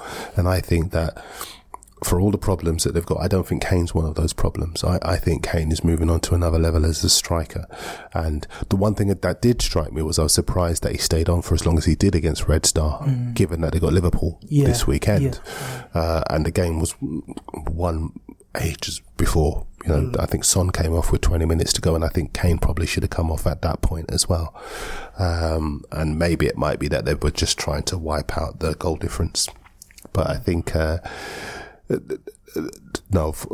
Kane for me is in good shape, and I think he's on course to compete for the Golden Boot again. I think, Darren, just lastly before we move on from Tottenham, I think the bigger question is, I think I was reading an article from Jonathan Liu, and he was saying that I think we're getting to the point where a style of play doesn't suit Harry Kane anymore. So, for example, he was talking about the pressing numbers from the front, that Harry Kane's tackles per game have dropped significantly, and that's having a domino effect on the rest of the team. Hence why you're seeing Tottenham more laboured, because he can't press from the front anymore. Do you feel that that's a concern? I think there isn't enough energy in the team as a whole, right from the back. I think that the goalkeeper's unconvincing. Gazzaniga, I think his kicking against Red Star was very poor as well, and again in the preceding game as well. Even Lloris, when he's in the side, he's taking a few risks that he doesn't need to take. I think if you look at the back, at centre half, they're uncertain. At left back, you could see why Ben Davies is in the side at the moment ahead of Rose. At right back, they have been often playing Sissoko there, or doing whatever they can to make do. And in midfield, there isn't enough energy on the pitch until an Ndombele comes on. So all over the park, you're looking at players who are just not on their game, and I don't think you can lay it necessarily at Kane's door, because I think Kane is essentially doing his job. It's the other players who are not doing theirs. Fair point. Now, I'm just having a look at the time. Unfortunately, we are deep into Fergie time. There are a few other questions. Clock time now. There are a few more questions that we actually wanted to ask you, Darren, but just in the interest of time, we wanted to go back to a topic that we mentioned at the start of the pod that we would discuss, and that is the topic of racism in the game. Now, of course, there's been so many incidents of late that we can sort of pick apart and delve into. Where I think would be a great place to start is to get your thoughts and views on which teams, if any, you feel are really leading the charge in the way of, doing their part to eradicate racism from the game. I read sort of a piece that you did with Andre Gray recently, and how it was really interesting to hear and read about the stance that Watford have on racism in the game, and the work that they're doing with the police in the community to really, really, rubber stamp their stance on it. And it's really motivational, and hopefully it catches fire and other clubs follow suit. I guess that would be a good place for us to start. On that. Watford want to be really proactive, and the big problem in some cases, not all, but in some cases in football, is that clubs are reactive, and they want to change that. So they've got this whole club approach and fan approach as well, where almost goes back to when we were kids, and if you're in a community really, and if you were walking down the street and you did something wrong and your mum's friend saw you and she'd bring your mum and tell and then you're in trouble when you get up. We used to get that a lot. Well, I think that's what Watford are trying to do. They're trying to get people to say, not just at the stadium, if you're on the bus, if you're at the bus stop, if you're, in the chip shop or whatever, if you see stuff that is going on, because what they're trying to say is we have a fan base that doesn't tolerate discrimination. And I think football has to work harder at that. The sound bites are one thing, but it's the doing that's another. And I think all of us as black men appreciate the need that football has to do more than hang on to sound bites. And that's not to say that the people who run the game, I actually think, somebody asked me the other day, do they care? I think in England, they do care. I was thinking about this. I think they do care, but I just think that they don't have that experience that we have as black men of being susceptible to. I did an interview with a player and who'd suffered racism, and he said, every time I play, I'm expecting it. Sad. Which is a very sad place to be. So I think that the way to change that as clubs, and I don't just want to mention Watford, although their We campaign is an excellent place to start because it's key. And Andre Gray, I could listen to him talk for hours because he is so great on it. And, we spoke for about an hour or so, and he has so many good ideas about the way he sees life and his own experience as well. But Chelsea are very proactive on it as well. I spoke to Tammy Abraham for CNN actually at the start of this season, and he was talking about how he's strong enough to be able to deal with it, but there are other players who aren't and don't necessarily know how to cope with it. And these are the players that we have to support. Liverpool, I remember last season, ahead of a game, there was some footage on social media of a couple of players being offensive towards Mo Salah, and they were able to identify those players, and those players weren't able to get into the European match that they would been travelling to get to. Chelsea, I remember, I go back to Chelsea because, they've had games abroad to raise awareness in terms of the anti-Semitism problem. There are a number of clubs that Manchester United reacted really quickly when they'd found out a player was being racially abusive towards one of their players. A fan was being racially abusive towards one of their players. So there are a number of clubs who are doing good work in trying to tackle the problem head on. But I think the game needs a big solution. And listen, I won't lie, I'm very much an advocate of walking off. I think that it's only when the game is disrupted and finance is at stake and there is chaos that you will have a situation where things can change, because out of that chaos can come order. And you keep mentioning the length of time I've done the job, but that length of time has given me the perspective to see that in 20 years, nothing has changed. And one thing I've been hearing all this time is that if you walk off, you let them win. Well, they win if you stay on, because they can abuse you and still enjoy their football. So I don't see the logic to continuing to play through it. And if you went to a dinner party and somebody was racially offensive, would you stay for the entire meal? No, you wouldn't. So why should football be any different? Absolutely. And that makes me think that means football is more important than this issue. Because if you play on, that means football is taking significance. Football is meant to become insignificant the minute something like that occurs. I think changes need to be made at, director level. We're seeing a lot of changes, I would say, in this country, in entry level, in journalism, things like that. But again, UEFA, the rules are probably being made by, let's face, a white man. So it's not in favour of the minority.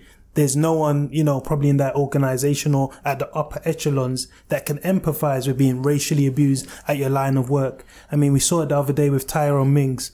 I mean, I thought he handled the case, superbly. We all saw the footage of him talking to the linesman. Did you hear that? Did you hear that? Should you have to put up with that ordeal? And I believe that the authorities or the referee and the match delegates, they were doing everything in their power not to stop that match. I think all the let's speak over the tannoy, that was tokenism in my point of view. For me, it was reactive. A lot of people are praising, you know, the approach that UEFA took on that day. But for me, that's a reactive approach. Subconsciously, you already knew that this was going to occur during that match. We could all tell when I was watching from my TV screen. I knew what was going to happen. Yeah, they said it a week before that. Yeah, we're prepared for racist abuse. So if you're prepared for it, why don't you nip it in the bud? Why we strangle it at birth? You see, I just think that everything that we saw in Bulgaria goes into the approach they had in the 70s, which was silence them by scoring lots of goals or sticking one in the top corner. But it's still just a cover for getting on with the game. Don't disrupt the game. Don't make things uncomfortable. And we as black people, for many years, if we're in a difficult situation, someone's offensive to us, we always find a way to save their feelings rather than ours. You know, let's not make a scene. I don't want them to think I'm a disruptive black man or an angry black man or whatever else. But I think I have this mantra: if you do what you always do, you'll get what you've always got. Yeah. And I think we are no nearer a solution because radical action hasn't been changed. It hasn't been taken. And this is a personal opinion, but I don't think Haringey Borough get anywhere near the column inches of TV coverage that they would have got had they not walked off the pitch. Yeah. Had it just been a case, it would have been a footnote in a couple of newspapers, maybe on a couple of news bulletins, but that would have been it. But by turning around and saying, you know what, we're not going to accept this. I'm aware that on Tuesday, when they replay their game, and there's a whole question about whether they should replay it anyway, because the FA have treated other clubs who've walked off the pitch very, very differently to the way that they're treating Haringey Borough. But the World and his wife are going to be there in terms of media when they replay the game on Tuesday. So that to me tells me that walking off does have a value because it does highlight your problem and bring it to the national attention. And if you look at other industries, they go on strike. You know, there are female players in Spain who are going on strike over paying conditions. Tube drivers, nurses, doctors, teachers, factory workers. If you have problems like this in other industries, they walk out. Yeah. They withdraw their labour. You know, why are we as black men the last industry? You know, and why I believe we've conditioned a whole generation, not just of black people, but white people as well, and fans as well, to believe that if you walk off, you're letting the racists win. We've conditioned them to believe that the game is all important, and it's not. And you look at Kobe Rowe at Haringey and the impact it had on him. He's crying in the dressing room afterwards, and he's still affected by it. He's a young man. He's had his issues. Why should we keep putting young men through it? It's an ordeal. It's an ordeal, and I think if you look at the way UEFA, I said about English football, they care. I think UEFA do care, but I don't think that they understand. And I think there's a difference between the two. Because, as has been said by many people, the 3-step protocol gives people 3 chances to abuse black guys.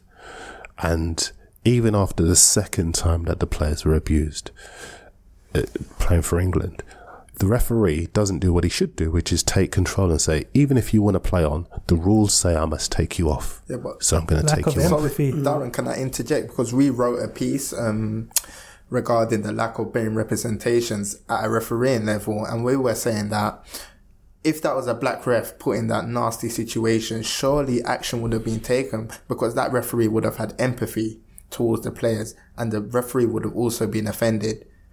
Well, that is...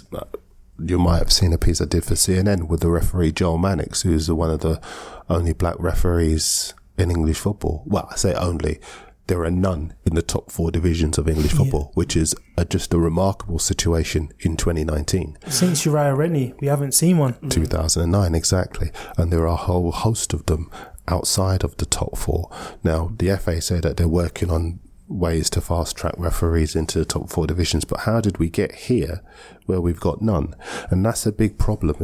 This issue is so big because there is so little representation at the top. And if there was more representation at the top, we'd have a very different situation at the bottom. And, you know, at all levels of the game. I remember we were speaking to a non-league journalist, and he was saying that some of the language that you hear in these refereeing courses, it just, you know, it makes you sick to your stomach. Some of them are saying that, like, you know, all black people look the same, so be careful when you're booking them. So, like, it's just, it's not right, in my opinion. It's horrific. I feel that there needs to be a hardline approach. And some people say, oh, well, you're always talking about racism and all. But you know, what I found in journalism, in the time I've done this job, is that everybody talks about it for a while when a big thing happens, and then it goes quiet. And people are uncomfortable when you actually continue talking about it and highlight the many cases that there are and the lack of action being taken around them. So they want you to be quiet about talking about racism. Why are you always talking about racism? Why are you always raising this? Well, the reason why is because if you don't talk about it, then every story that comes up is a fresh story, is a fresh outbreak of, oh, how could this happen, and whatever else, without any real solution. And I think the time's come now for you guys, as well as for the journalists, to put pressure on and keep raising it and keep talking to people about it and keep it in the public eye. Because if you do that, then players will feel more confident about coming up to talk about it. And the press will realise we can't just allow this to go away. And I'm not saying that they do that out of any malice, but if it's not your lived experience, it doesn't necessarily become a priority for you. Whereas, you know, I just feel, particularly if people ask me to tell their stories, I should tell their stories. And so from my point of view, it is important for us to keep talking about it. You guys will do big things and a group of people coming after you, and it's for you to be able to make the conditions for them to be able to thrive good. And so in highlighting the issue, you help that to be the case. So I think it's a really, really important time for us. I think, a problem in, society, I feel that people feel that because a generation suffered, the next generation kind of have to suffer as well. And I just want to ask you a question in terms of when a racist incident does happen on a football pitch. Are you expecting a call from certain news, agencies saying that, Darren, come onto our platform, come and talk about racism? How does it feel as a minority in the industry when racist, incidents occur? Well, the industry's changed slightly in so much as when something like that happens, other people get called to speak about it. Often...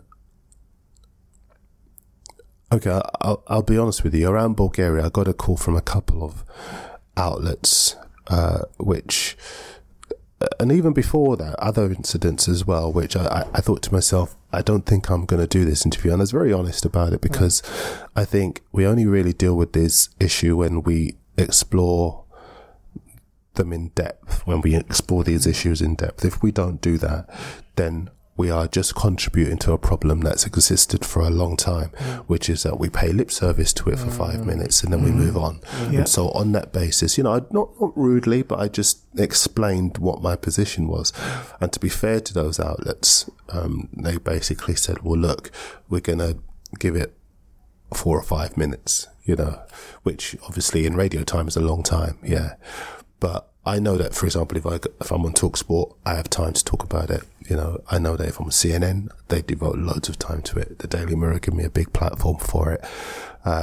But not every outlet does it. Some outlets just want to be able to say, we did the story. And that for us, not for me, for us, for all of us, for this issue, isn't enough anymore. I was listening to a very good podcast between Stan Collymore and Ian Wright, and they were saying exactly the same thing.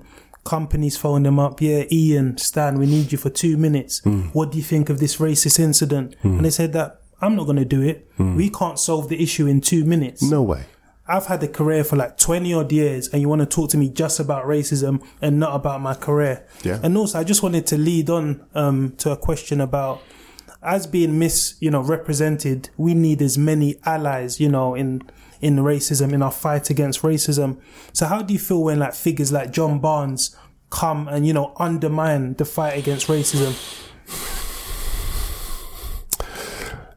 Look, it's a difficult one because I think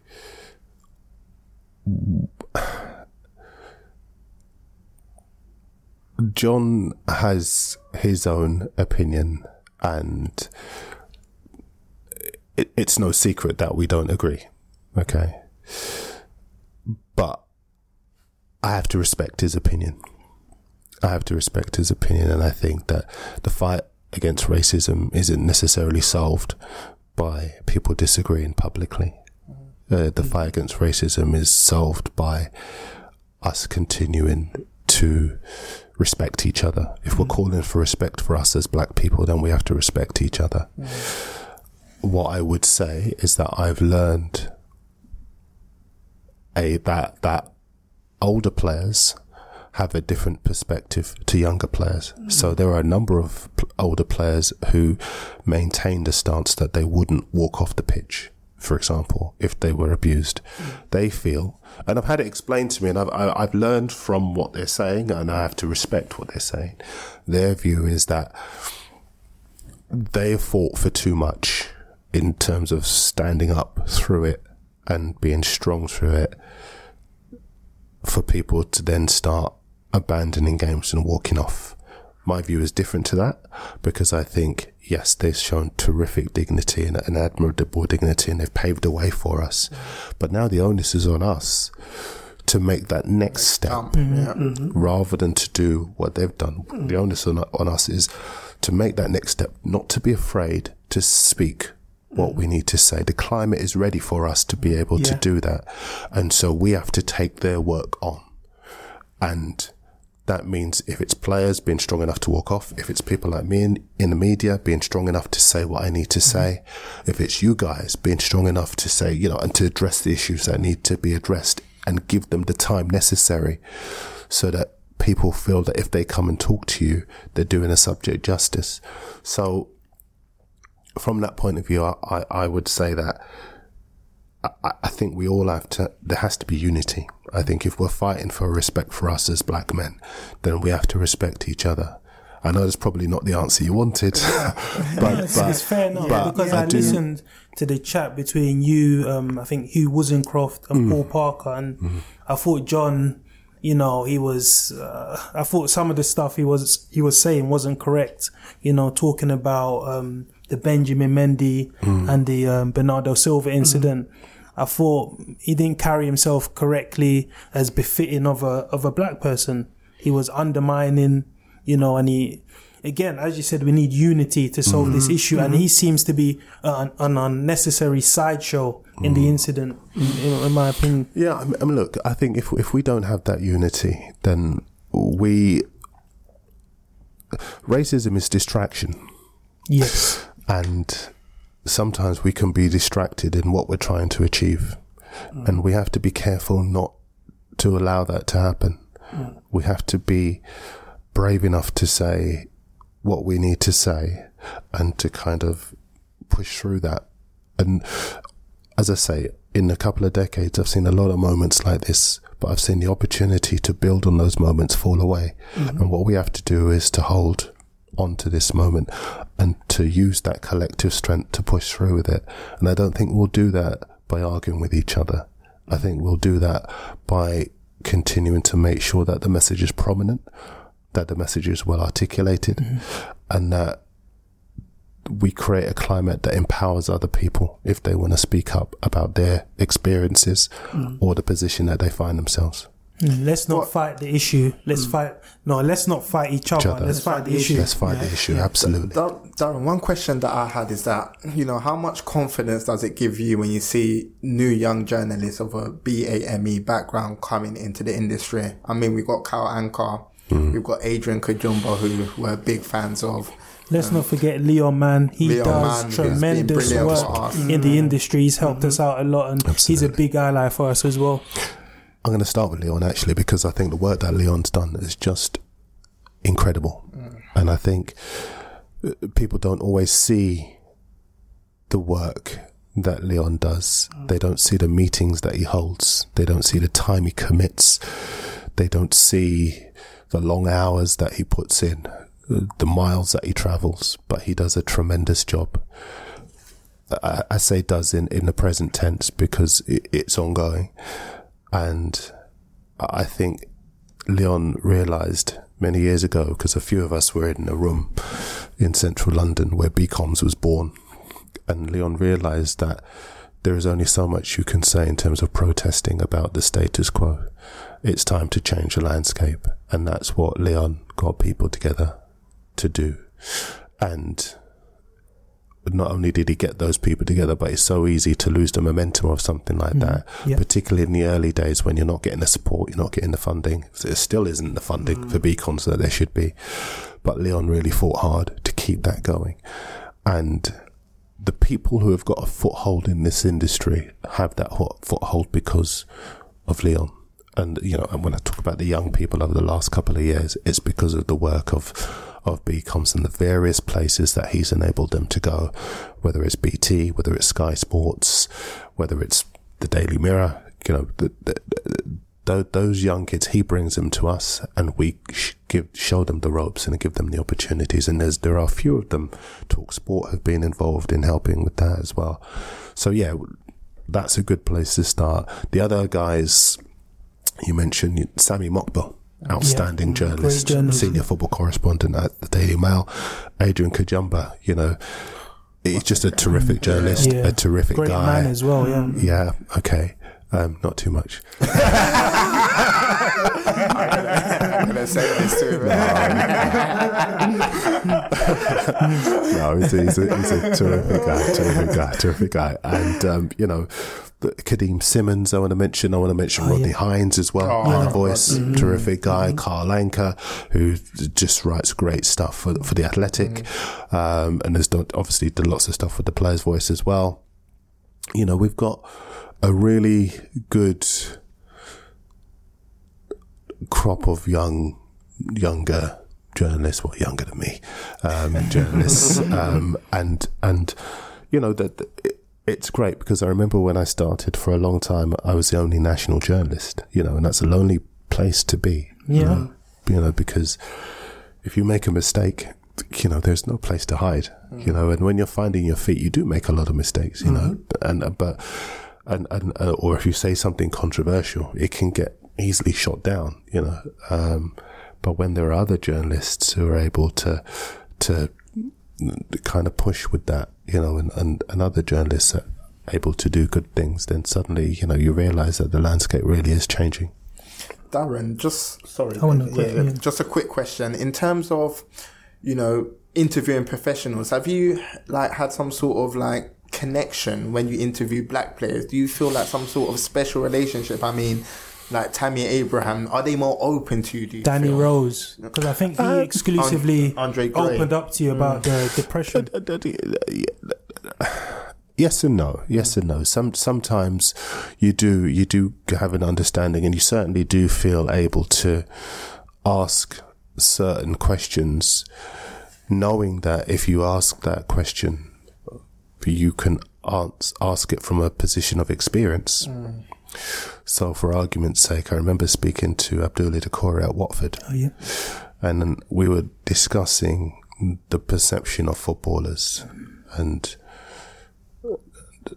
one big bugbear of mine before I came into journalism was reading stories about footballers where they would say, if I wasn't a player, I'd be in jail or I'd be a drug dealer.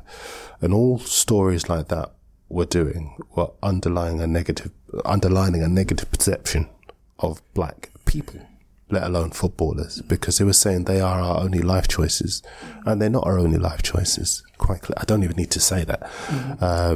But I was quite keen not to, and I am always quite keen not to do that kind of story with any footballer. And I remember speaking to Abdullah, and he was telling me about, you know, the emphasis on education within his family and the different directions that he could have gone in academically had he not become a footballer. And it was good to have that kind of positive conversation. And also he spoke about pace and power and the way that those words are used. And it's been a big bugbear of mine for many years that those words are attributed to black footballers. And, you know, we are journalists. We have vast vocabularies. We should be able to find other words to describe the attributes that footballers, full stop, let alone black players, have. But those words play into a narrative that goes back decades, where black players were seen as strong and quick. They call them monsters as well. That's a term. Beasts, Beasts. And not thinkers, you know, and not strategists. And that's the reason why sometimes black players weren't captains, or you see so few black managers, because people don't trust black men to have those roles of leadership. Perhaps they don't see them as people who can lead, motivate, energize young men. Perhaps they don't see them as people who think about the game and have good ideas on how to develop a team. And even though we've seen people like Paul Ince save Macclesfield and MK Dons and Sol Campbell as well, you know, Sol's reward is Southend when it should be a team higher up the football pyramid. So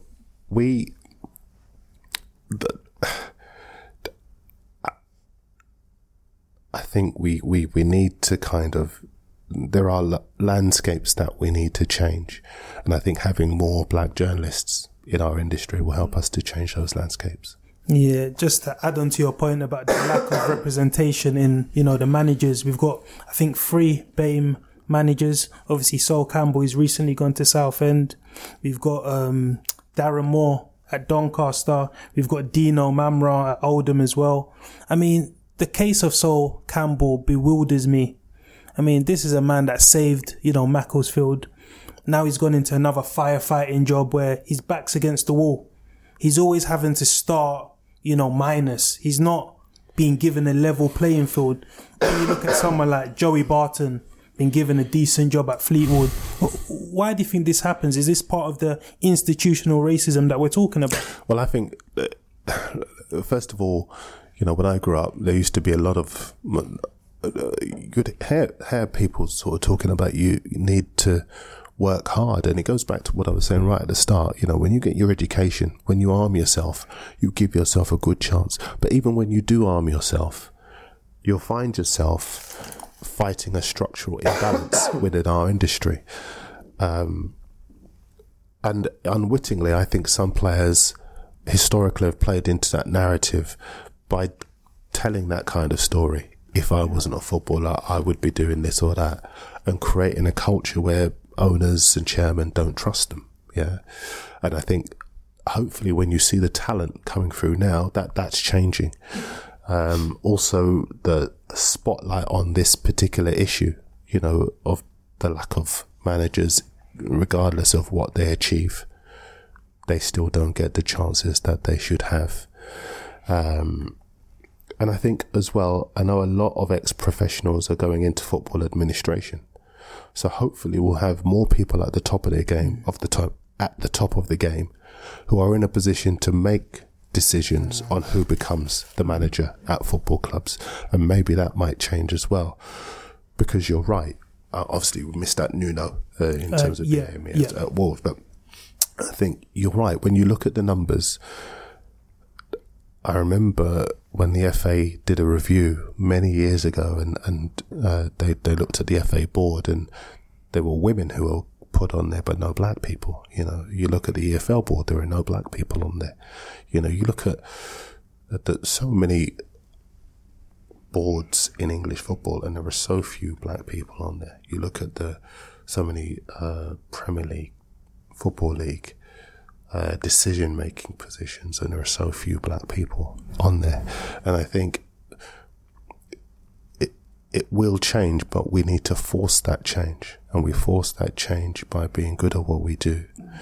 And when I say we, they, as players, but obviously we in general, you know, in life, need to do that. And I think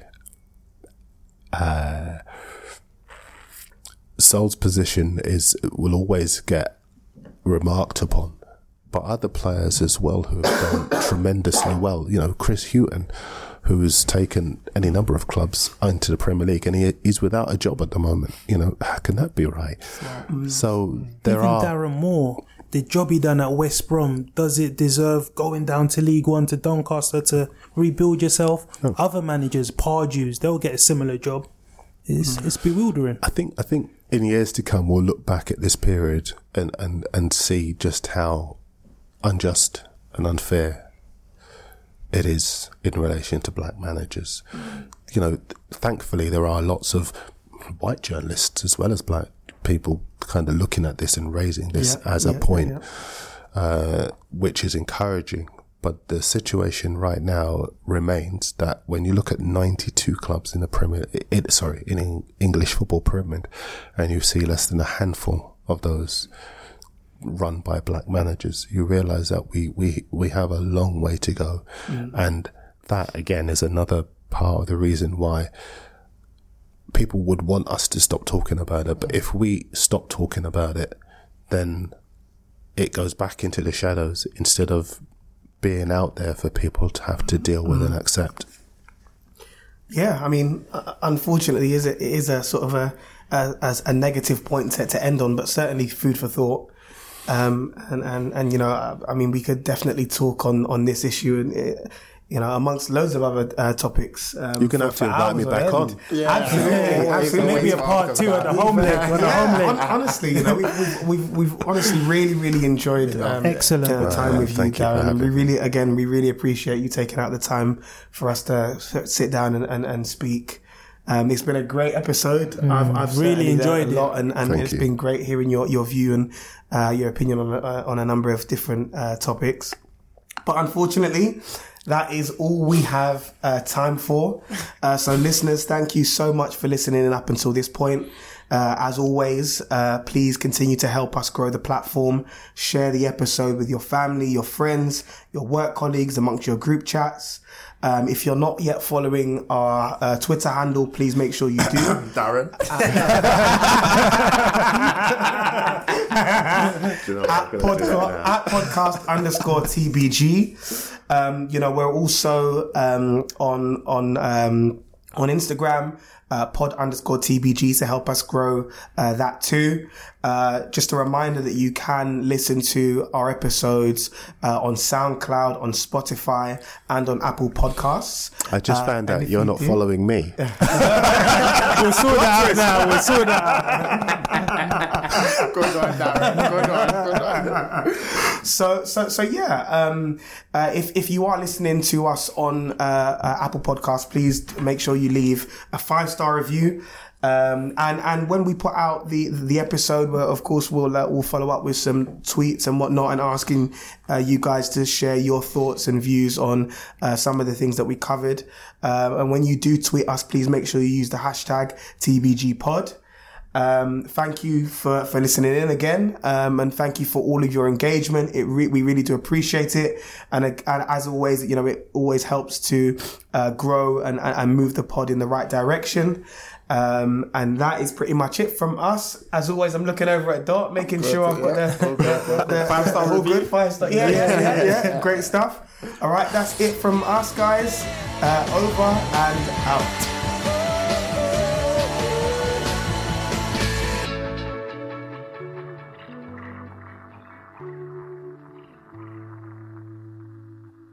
Mobile phone companies say they offer home internet. But if their internet comes from a cell phone network, you should know. It's just phone internet, not home internet. Keep your home up to speed with Cox. Cox internet is faster and has more reliable download speeds than 5G home internet. Cox is the real home internet you're looking for. Based on Cox analysis of Ookla speed test intelligence data Q3 2022 and Cox serviceable areas, visit cox.com/internet for details. Hi, I'm Daniel, founder of Pretty Litter. Cats and cat owners deserve better than any old-fashioned litter. That's why I teamed up with scientists and veterinarians to create Pretty Litter. Its innovative crystal formula has superior odor control and weighs up to 80% less than clay litter. Pretty Litter even monitors health by changing colors to help detect early signs of potential illness. It's the world's smartest kitty litter.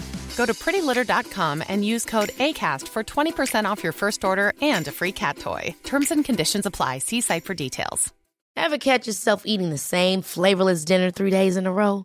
Dreaming of something better? Well, HelloFresh is your guilt-free dream come true, baby. It's me, Keke Palmer.